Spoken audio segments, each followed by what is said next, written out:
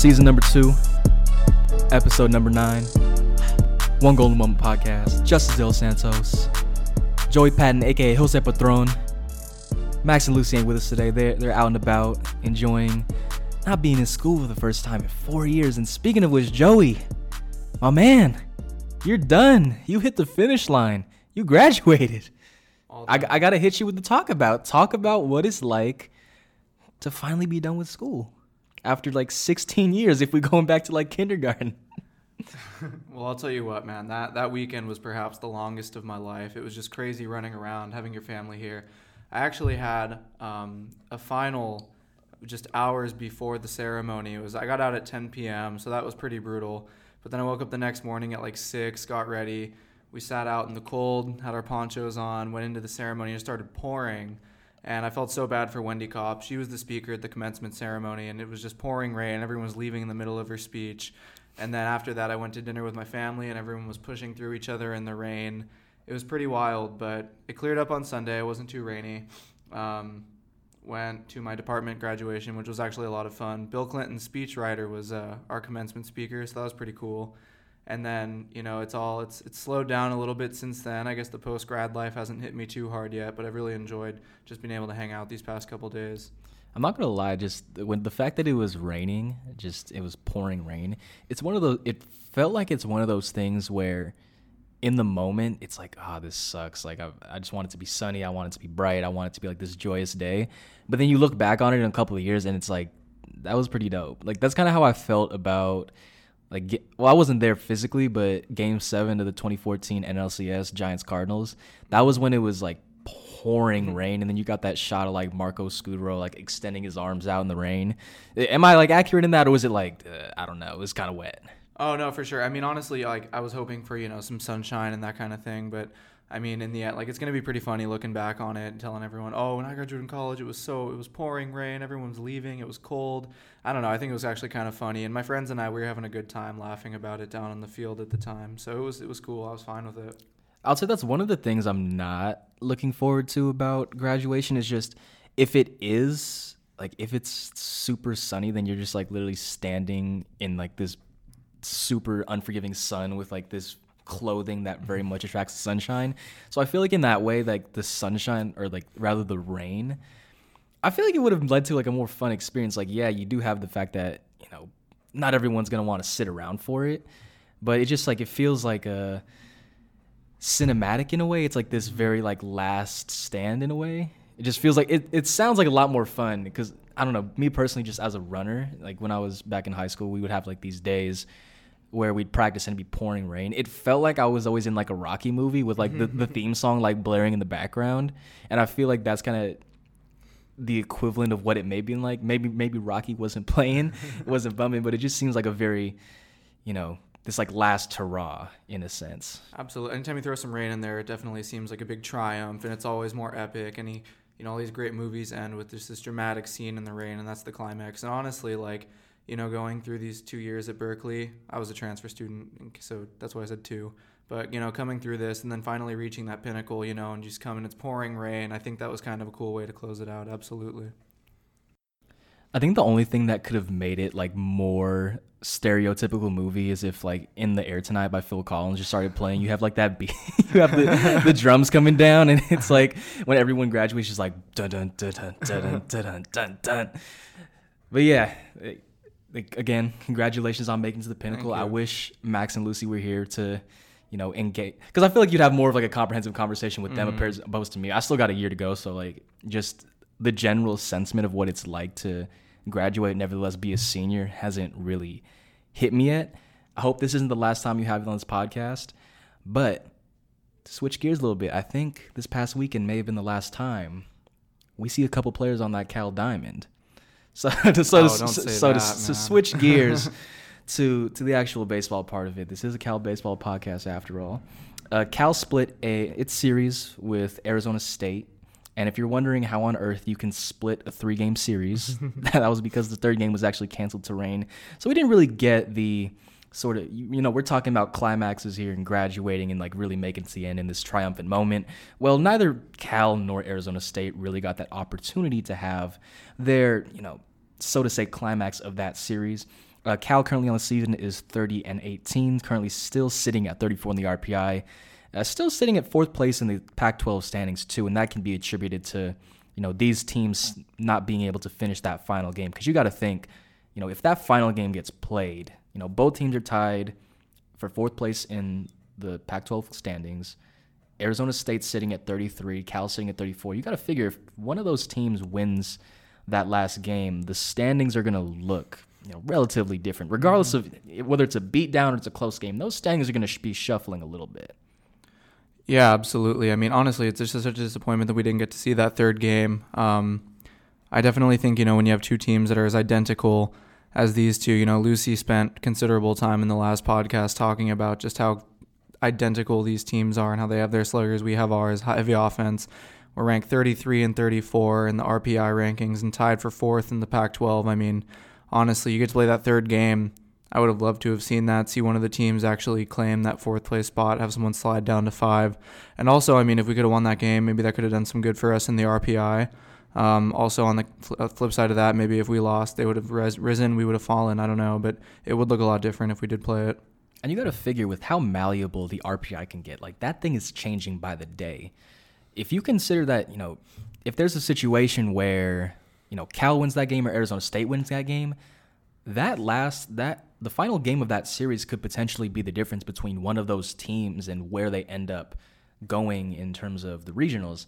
And, we've kind of talked about it ad nauseum, Cal's postseason chances.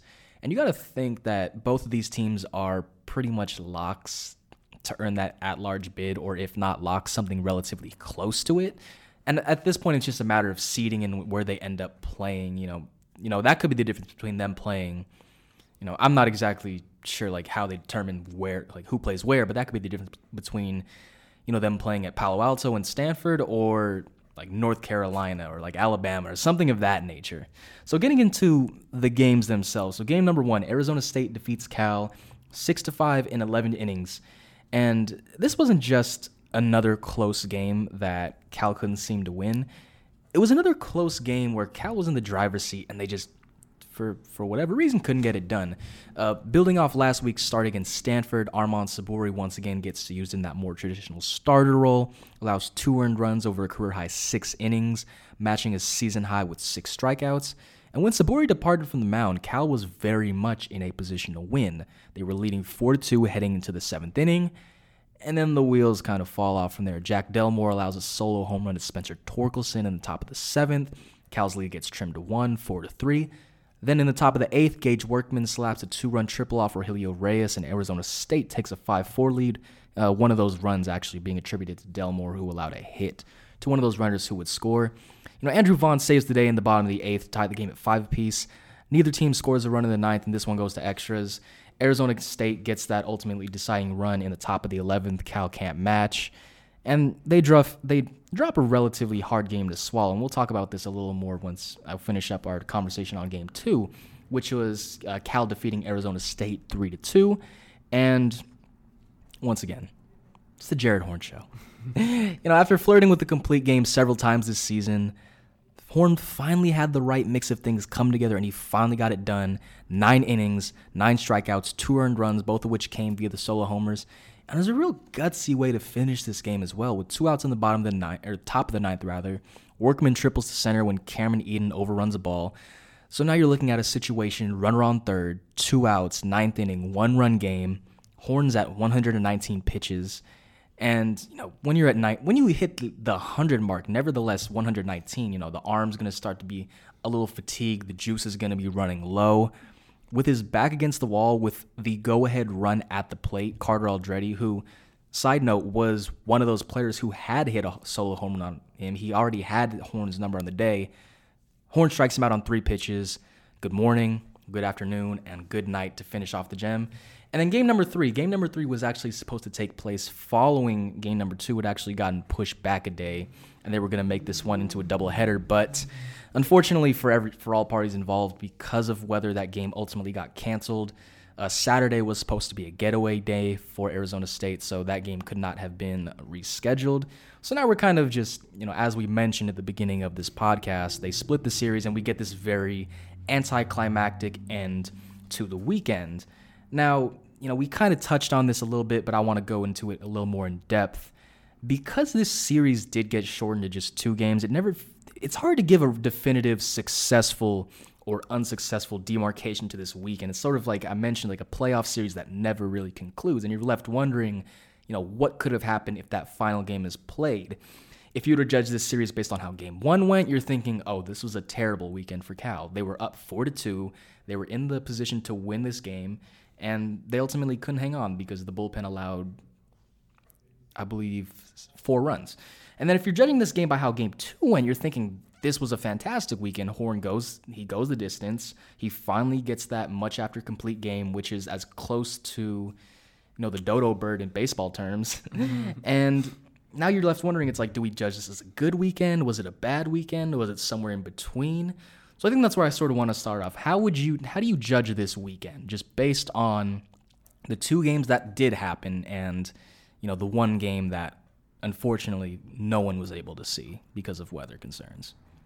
I can definitely tell you it's not satisfying. Obviously Game 1 was heartbreaking, and then Game 2 was fantastic, getting to see Jared Horn finally go the distance. It finally happened. We've been talking about it all year.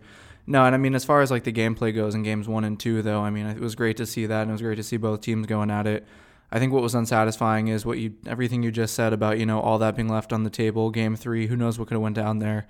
We wanted to see these 2 teams, really prove who was the top dog. We wanted to see Cal get their first series win, in a series of this caliber, that kind of thing, with the stakes that high. Honestly, I don't know. It was originally scheduled to be a doubleheader, and then, like you said, they canceled it due to weather concerns. I would have been so down to see a nice little doubleheader. I think everyone would have been, and it is just kind of upsetting. But not to dwell on, what wasn't. Let's talk about what was. Game 1 was just kind of a heartbreaking loss. It was great to see the team show resilience and, just hang in there the whole way. Andrew Vaughn with that home run late in the game. Just weren't able to close it out, went into extras, and it just kind of fell. But then Game 2, stellar pitching. I was telling you this before we got on the air. I was watching the highlights from that those 2 home runs Jared Horn gave up, and they were both pouring rain, so I don't know. I feel like maybe those 2 runs could have been, due to the weather. Maybe he didn't have the grip he wanted on the ball or something like that. I'm not making excuses for him. I'm just saying. But Jared Horn, he's a baller, and he went out there and balled. Now he's second in the Pac-12 in ERA after this. I think I saw a lot of good stuff this weekend, and like I said, it would have been great to have seen a Game 3. But I'm pretty solid with what I saw from our team this weekend. Well, I think this is a good transition into something we've talked about over the past couple podcasts, but we've talked about in these very general terms, and now I sort of have, I was able to look back on and look up some stats and sort of back up what we've been seeing, and it's like not just an eye test situation anymore. It's sort of the reality, and what I mean is the discrepancy between the starters and the relievers. So the only 2 games of this Arizona State series, we saw Sabori go 6 innings, which, as I mentioned, was a career high, his previous career high being 5. And we saw Horn go a complete game, 9 innings, again, that being a career high for him as well. And I'm just going to throw some stats at you real quick just to really illustrate the discrepancy between how Sabori and Horn pitched and how the relievers pitched. And this weekend it was Delmore, Volger, Reyes, and Sullivan. So here's how that went. So for Sabori and Horn, they threw a combined 15 innings, 15 strikeouts, 4 earned runs, and 3 walks. Combined, that's an ERA of 2.40. Now, for the relievers, Delmore, Volger, Reyes, and Sullivan, 5 innings pitched, 6 strikeouts. It's like, okay, solid. But 4 earned runs, 2 walks, that's an ERA of 7.20. If you want to bring that back to the Stanford series, so if we're going to combine the efforts, that would mean Sabori's last 2 starts, Horn's last 2 starts, and the lone Stoutenborough start from that Sunday game. 33.1 innings pitched, 30 strikeouts, 11 earned runs, 10 walks, ERA of 2.99. For the relievers, there's too many relievers to just list off, so I'm just going to have it as the bullpen staff here. Over the past 2 weekends, 13.2 innings pitched, 11 earned runs, 5 walks, 13 strikeouts. It's an ERA of 7.50. Now, it was easy to sort of push this aside a little bit, when Cal was going on that really ridiculous winning streak, when they were winning, 17 of their last 20 games, when they were knocking down opponents left and right, when the bullpen had the freedom to give away these runs just because they had inherited such a large lead, whether it be via the offense or via the starting pitching. But now we're getting into that point in the season where, we've already identified that as this team's Achilles heel. But now it's getting to the point where not only is it just a minor inconvenience in terms of, getting your guys off the field, it's becoming probably Cal's number one most pressing problem. And, it's a really difficult proposition for New, because this is a very young specifically a very young relieving core. There aren't too many experienced guys that are coming out of the pen, and among your top guys, most of them are, starters. Horn being a junior, one of your best pitchers. Sabori, he's, transitioned to this starting role a little more, and he's effective in it. And then you do have Stottenborough, but he has been making his money as a starter. So when you start looking to who could potentially come in relief, if, in the case of game one where Sabori goes 6 innings and you can't use Horn, you can't use Stoutenborough, it's this question of who do you go to? And I think that, New does have a certain set of guys that he has been going to, Volger, Reyes, Sullivan, but it's that question of, is there that level of trust? Can you trust that these guys can give you 1 inning of scoreless ball or 2 innings of scoreless ball? And I think the question, just looking at the ERA of the last couple of weeks, but then also extrapolating that to this season as a whole, is I think it's very hard to, trust these young guys in these situations. That's no fault of their own. You can't, they're young. They're, a lot of freshmen, a lot of sophomores, but at the same time, this is the biggest problem that Cal has to address, but at the same time, it's one that, it's really difficult to address too, just because of the way that your starters have been pitching. And it's like you don't want to bump any of the starters into that relief role just because you need relief pitching.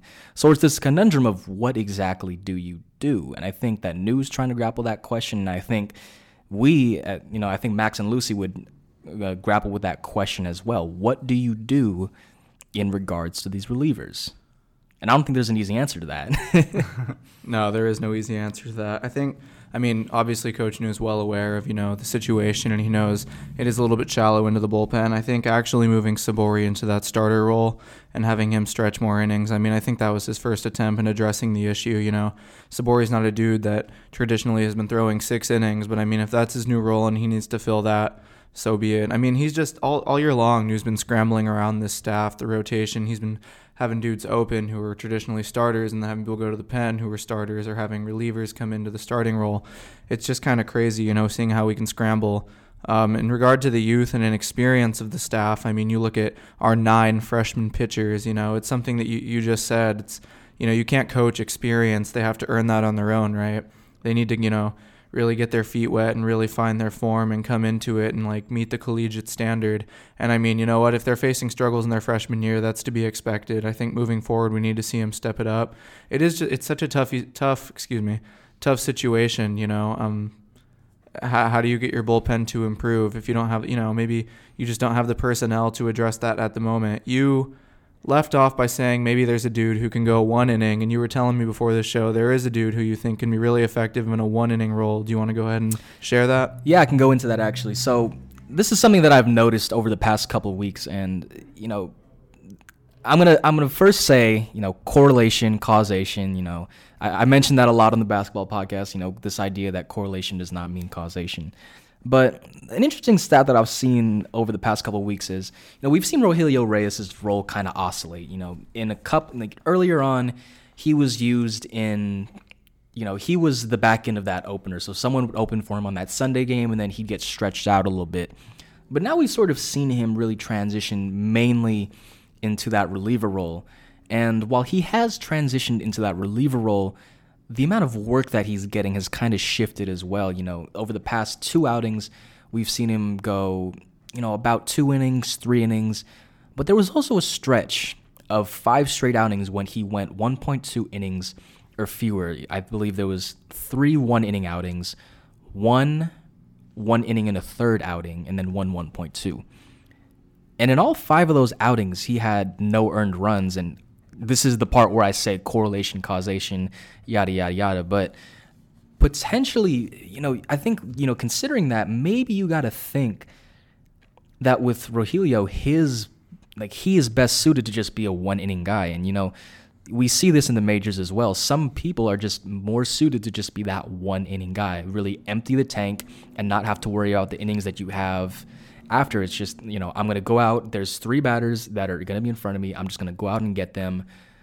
On the flip side of that, though, because Rogelio had, over the season rather, because he has been stretched out, because he has proven that he can be effective when pitching multiple innings, maybe you don't want to use him as that 1 inning guy. And it's this question of, do you want to maximize his efficiency, or do you want to maybe stretch him out a little bit? And, in stretching him out, you may not get that maximum efficiency that you would get in a 1 inning outing, but you would get a little more, what's the word for it? There would be more comfort. So I can't, the word that I'm trying to find is slipping me right now, but it's a little more stability in knowing that you have someone that does have experience out there. He may not be at his best over 2 innings or 3 innings, but you have an experienced arm on the mound, as opposed to, as you mentioned, having to, sort of navigate with these freshmen and these sophomores. So I guess that's part of the dilemma I would assume Nu's having to, sort of deal with as well. Yeah, certainly. An idea that just kind of struck me as you were speaking. If we're going Rogelio Reyes as a 1 inning guy, what if here, and this hasn't happened yet, but this is just an idea. What if we had Reyes open a game, throw the first inning, and then have Sabori come in to follow him and go his 6 innings or however comfortable he feels going? Or, Reyes could also, he has the 3rd lowest ERA on the team. He's a solid pitcher. I know he's really shined in that 1 inning. Can you tell we go to Cal? That's why we're the number 2 public school in UCLA. Hey, according to who? According to who? Anyway, if he can go 2 innings and give up a run, I consider that a solid outing. With this offense that's going to be putting up 7 runs a game, I don't see any reason that's a problem. So if you get Rogelio go 1-2 innings, give up 0 or 1 run, and then you get Sabori to come in to fill that spot after him, honestly, that might be something worth trying. And then it's just a matter of who's going to close the game out, because I don't see Sabori going 7 innings. But, yeah. I would say the one thing with that, it is an interesting concept. I would say the one criticism I would have of it, and it's not necessarily criticism either, would you think that it's a little too late in the season to want to experiment with something like that? Because, this Washington series is their last series of the regular season, and assuming that they get into the postseason, this series is really their last in terms of experimentation, so to say. But I don't think Washington is a team that you can just, experiment against, so to say. This is a very solid team. For the longest time, they were in that contention for potentially one of those final spots, and they've sort of faded out, especially after the sweep that they suffered at the hands of UCLA. But it's an interesting dilemma of how much more can you experiment with this team? Or have you sort of hit a wall? And it's what we have is what we have, and we just need to rock with what we have. Yeah, no, and I get that. I totally hear that. It is week, or I don't know, I'm sorry, I'm thinking in football terms, week this, week that, but this is our last series of the season before we head into the tournament, and I understand that. But at the same, I don't know, I think that some things are worth trying, and I think it'd be better maybe to try and fail than just to not try, because I think if it's worth, you look at Sabori just last weekend was his first time going into that starter role, if I'm not mistaken, and that was the second to last weekend of the series, or it was against Stanford, right? Or was it ASU? For who? Sabori going into the starting role. Yeah, Stanford was the first time that he really got stretched out. We saw him go, 2 innings, 3 innings a couple times, but we never saw him actually take on, that workload in quite some time. Yeah, so my thing is I don't know, that was the third to last series of the season, and it's your biggest rival, and they were willing to experiment with it there. Also, at the end of the day, I don't think it's too experimental. It's pitching is pitching, and I think Rogelio Reyes, being a traditional starter like he was last year, and I think at the beginning of this year as well, he can, he knows how to pitch, he knows how to sling it. I think it doesn't matter to him whether he's coming in the first or if he's coming in the seventh. I think he's going to do him. And Sabori, he's used to coming out of the pen anyway, so I don't think it's too experimental, to be completely honest. That's a good point. Yeah, that didn't kind of register with me how how Sabori, against the number 3 team in the country, knew was like, okay, we're going to have you be a legit starter now. Go ahead, go for it. And, he fared well in both that Stanford start and in that Arizona State's start. So I think it would worth, maybe giving that a shot in the Washington series. I don't know if there actually are. I guess we're gonna find out in a little bit. But I think this is gonna be it's sort of similar to that Utah series. This is sort of the way that I see this Washington series. Is, you're going up against a solid team, but not, really one of the big boppers of the Pac-12, so to say. And if you can, considering that Washington's a very, on the scale of hitting teams, a very, relatively weak hitting team. They do have a couple of A-plus hitters. But if your offense can, get you 7, 8, 9, 10 runs, and they can get you a comfortable lead, then maybe that's the time where you can, experiment a little bit. And that's what we saw in that second game with the Stanford series. Horn, he had 7 innings of scoreless ball. I believe he struck out 9. And because of that, New was afforded the opportunity, with an 18-run lead to just say, hey, we're going to give it to the Youngbloods, and we're going to allow them to do what they need to do and get that experience. And, they weren't perfect in that outing. I can't remember off the top of my head who the 2 relievers were that came in after Horn in that second game. But sometimes it's not about, being completely productive and shutting them down 1, 2, 3. Sometimes it's just about getting on the mound, being able to finish an inning relatively unscathed, and have something to work upon, have some sort of foundation, and knowing that you did it against a solid team as well. So that's sort of where, I'm thinking about in terms of where this could potentially go. Oh, for sure. And I mean, anytime you're going to get an 18-run lead and you're not experimenting, I feel like you're not really doing your job, because that's the time where you got to really explore your options and, see what you're working with moving forward. And like you said, Washington may not be the type of team to put up 7 runs against Cal, if they are a weak hitting team.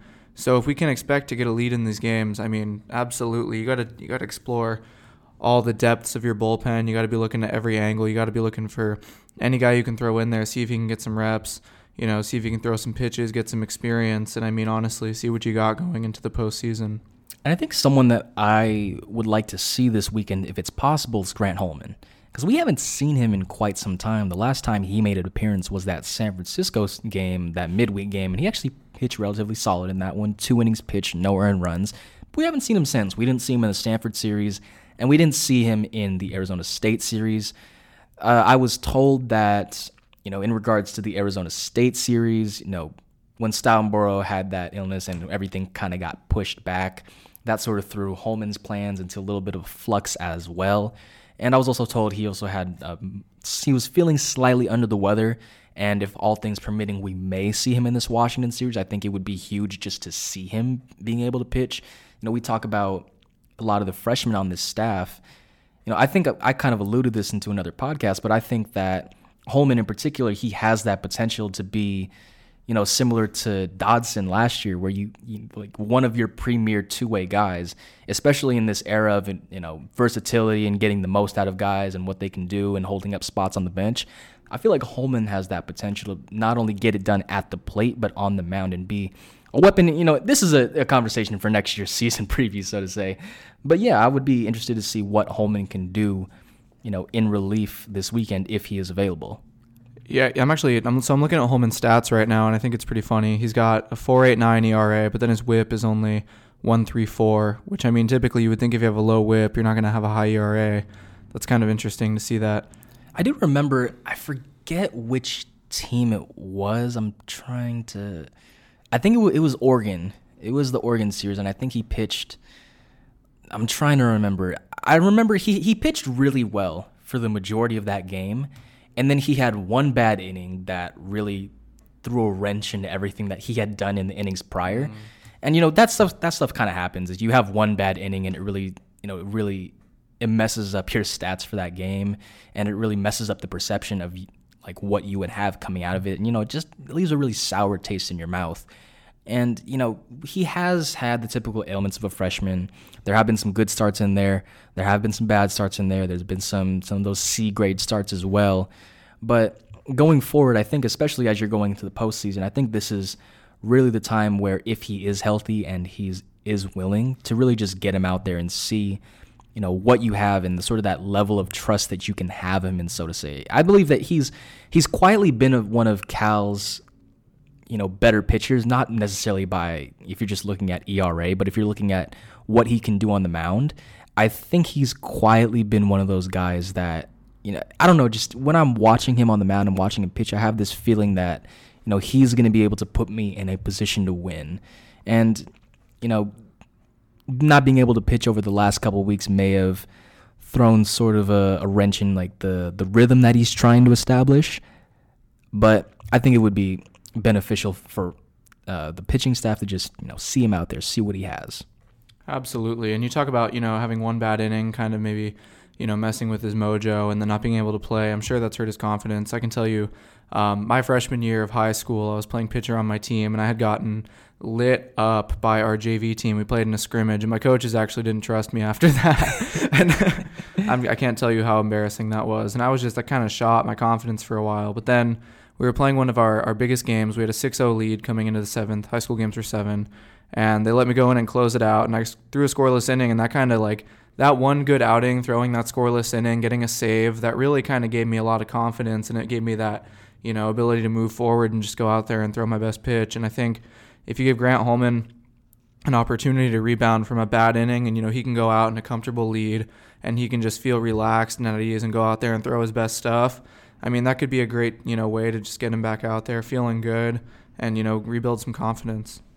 In terms of someone who, I'm going to switch gears a little bit here. In terms of someone who isn't lacking confidence whatsoever, I want to give a little bit of attention. We talk a lot about the pitching. We don't really talk about the offense that much, in terms of the depth that we do, the pitching staff. But I want to give a little attention to Korey Lee. Now, for anyone that's been following Cal baseball, you know that Korey Lee has been one of the premier hitters on this team. He was just named a semifinalist for the Buster Posey Award, which used to be the Johnny Bench Award, an award given to the best collegiate catchers in the country, one of 14 semifinalists, actually, one of 3 players in the Pac-12 to receive that semifinalist demarcation. And if you just look at his stats straight up, it's not hard to tell that he has been one of the best hitters on this Cal team. But something in particular that's caught my eye, and I've especially been paying attention to it going into this weekend, is that in big games, Korey Lee does not care who's on that mound. He has the utmost confidence in terms of going up against these premier teams. And I'm gonna hit you with a little bit of stats, and we kind of discussed this a little bit, but I'm gonna hit the audience with some stats real quick. So against BYU, both games, I'm counting the 4th game of the season as well, the LSU series, the Oregon State series, UCLA, Oregon, Stanford, and Arizona State. In all of those games, these are the teams that I consider the top teams that Cal has faced this season, so to say. Lee's batting 30 for 73. That's a batting average of 411, and has had a hit in every single one of those games. I can't remember how many games that is, but I'm going to assume it's somewhere, 16, 15, somewhere in that range of games. So to have this tremendous hitting streak, so to say, against the best teams, also throwing 4 home runs, the 2 home run game that he had against UCLA, the number 1 pitching staff in the nation, 14 RBIs. It's amazing. We always talk about this idea of really stepping up against the best teams in the country, and you see what you're really made of when you're going up against the best of the best. But Korey Lee has kind of taken it to this extreme where not only is he rising to the occasion against the best of the best, he's hitting them as if, they're scrubs, so to say. He's hitting them against as if he's going against, sorry to poke fun at you, but if it's that JV team. Let me read you a quote Korey Lee gave me a few weeks ago, or it's actually a while ago now when we played Long Beach State. He told me, "We're going to come out and we're going to play the same baseball no matter who they are. So if it's LSU, if it's Cal Poly, if it's Long Beach, doesn't really matter. Just coming out with that fire is the biggest thing for our team." I mean, that kind of just is a pure reflection of, Korey Lee's a gamer. It doesn't matter if he's going up against Ryan Garcia or, any of these big-time pitchers out there. He's going to come out with that same fire, and he's going to come out, and he's just going to be looking to rake the ball. You go to that game 1 of the UCLA series. He had 2 home runs in that game, kept us in it. That's the heartbreaker we lost 7-8. But, I mean, the point is, UCLA was the number one team in the country. They went on the road, and he was the first guy to get us on the board. You talk about all these stats, how well he's hitting against all these ranked opponents, how incredible he's been playing against, all these high-profile teams. That just goes, that's a testament to, who he is as a competitor. Now he's, a nominee for the Buster Posey Award, and he absolutely deserves it. If he's going to come out there and have his best games against the best teams, that's what I call a gamer. Well, I would say there's a guy up in Oregon State, Adley Rushman, so it might be the potential number one pick. He might have something to say about that best catcher in the nation, so to say. But I think it's important to note that, it's one thing to just say, like, oh, look how he's hitting against these good teams. That's, like, really dope. I think it's another thing to note that if Cal does make the postseason, this will be the first time for every single player on this team. If you're going back to all of juniors freshman year, they didn't make postseason. I believe they went 25-29. In New's first season last year, they didn't make the postseason. So to go into that postseason knowing you have someone who really doesn't care who's on the mound, who can potentially, I'm not going to hold him to that standard of batting 400 against the best of the best and assume that he's going to bat 400 in regionals, super regionals, College World Series, whatever that may be. But then you throw Andrew Vaughn in front of him, the reigning Golden Spikes Award winner who was actually named a semifinalist in his own right, Cameron Eating, who's having a career year, Darren Baker, who's having a career year. When you throw all these guys who, we talked a lot about this at the beginning of the season, that real, don't know any better mentality where it's like, we're just young. Like, this is our first time here. We don't know any better. We don't know, like, what standard to adhere to because we're trying to create our own standard in a sense.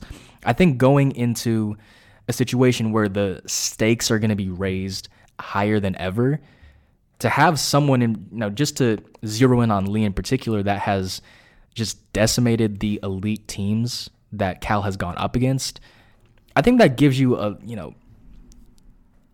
it sort of gives you a little more, again, I'm looking for the right word here. It gives you confidence. It gives you confidence that, he can go up there. And we see this in the playoffs in Major League Baseball where, once it gets into the playoffs, your top guys don't always perform like your top guys. That's just a function of how the playoffs work. But I think it is beautiful to be able to see that, and I feel like beautiful is not the right term there. That's just my natural terminology coming out there. But it does provide that little bit of confidence that if you are going into a big game where you are going to need your offense to be performing at the top of their capabilities, having Lee right up there and having as someone that's established a reputation throughout the entire year, it gives you a lot of confidence no matter who you go up against. Yeah, 100%. Getting to play LSU, getting to play Oregon State, Stanford, UCLA, it's honestly a blessing that we get to play in such a competitive conference and get to go against such high-quality teams all year long, because in reality, it's kind of playoff experience. When you go into the regional, you're going to be playing some of the top teams in the country. We've been playing these teams, and we've been hanging with these teams, and we've seen that Korey Lee's a gamer. He's the guy that's going to be hanging with these teams. So really, I don't think he's going to come into the postseason with any kind of, different mentality, treating it like a different game. I think he's just going to go out there and take the same approach he's been taking to the plate. And I think this whole team has really, kept their cool in all these high-stakes games, and they've really just risen to the occasion. And so going into a postseason, knowing that your guys are going to perform and they don't really care who they're going against, you said confidence. I feel confident about this team moving forward. I think these guys are going to rake as they've done all year. I can't wait to see what they do. And just real quickly before we get on out of here and get to our players of the week, just a little bit of preview at Washington. I did mention their hitting, they're batting .261 as a team, and I mentioned that it could potentially be a little similar to Utah in that this is a series where if Cal's offense sort of plays their cards right and they get a lot of runs on the board, you can really experiment with the pitching staff here. They do have a pair of solid pitchers. Nick Colley, I believe that's how it's pronounced, was also named to the Buster Posey he's named a semifinalist. But in terms of, overall hitting depth, it doesn't really stack up in the same way that you would compare it to a UCLA, Oregon State, Stanford, et cetera, et cetera. So as they head up to the great state of Washington, as they head up to the greater city of Seattle, shout out to Seattle, one of my favorite cities in the United States, what are you looking forward to in this series? What are you sort of watching? What is your expectation? What are your just overall thoughts on how this series should go down? Yeah, I think this series proves a tremendous opportunity to just experiment with what you've got in the bullpen, something we talked about at length earlier in this podcast. Play around, see who you can trust, Really take this as an opportunity to give some guys some confidence heading into the regional. I mean, if you know that they're not the strongest hitters in the conference, go out there and maybe throw some guys who, maybe need that boost, maybe need some more experience, get some innings in. I think I'm going to be looking at Coach New. I'm going to see how he scrambles the pitching staff around, and I really hope he will, take this opportunity to just kind of play around with what he has and really, see how the bullpen's going to measure up in this one. Before we get out of here, we're going to hit our little players of the week. Before me and Joey actually get into it, we're actually going to throw it to a recording that Lucy did for us so that we can throw it in here. So we're going to throw y'all that one real quick, and then we're going to get into our players of the week, and then we're going to get on out of here.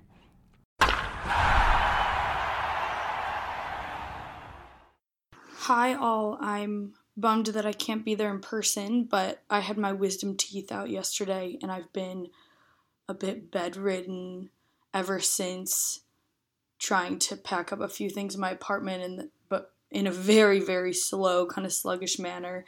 But I wanted the chance to share my player of the week, which is Korey Lee. While he only logged 1 RBI on the weekend, he consistently was at the top of Cal's leaderboard with 2 hits each game. In general, he is one of the highest batting averages on the team at .339, and he has shown that he can play consistently and well against the season's toughest competition, which, aside from his offense, I read a stat that he has thrown out 12 of 25 attempted base stealers from home this season, and he was also just listed as the semifinalist for the Buster Posey Award for the best catcher in collegiate baseball, which is a huge honor. The recipients of that award are released on June 3rd, I believe.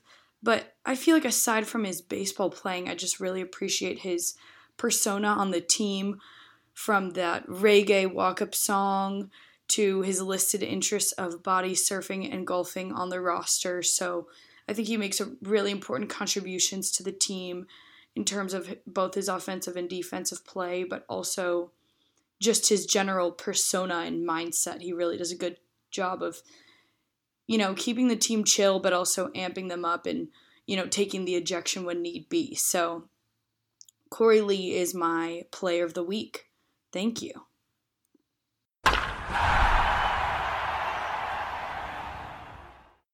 So there it is. We kind of talked about Lee ad nauseum, and it's kind of on cue for Lucy to go with him as her player of the week. Where are you going to go with this one, Joey? I think there's a lot of candidates that we have out here, and sometimes we can overthink this one, but I have a feeling you're not going to overthink this one at all.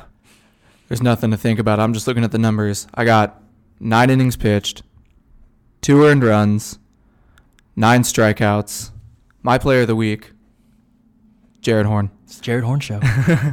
All season long, we were just waiting for him to throw that CG.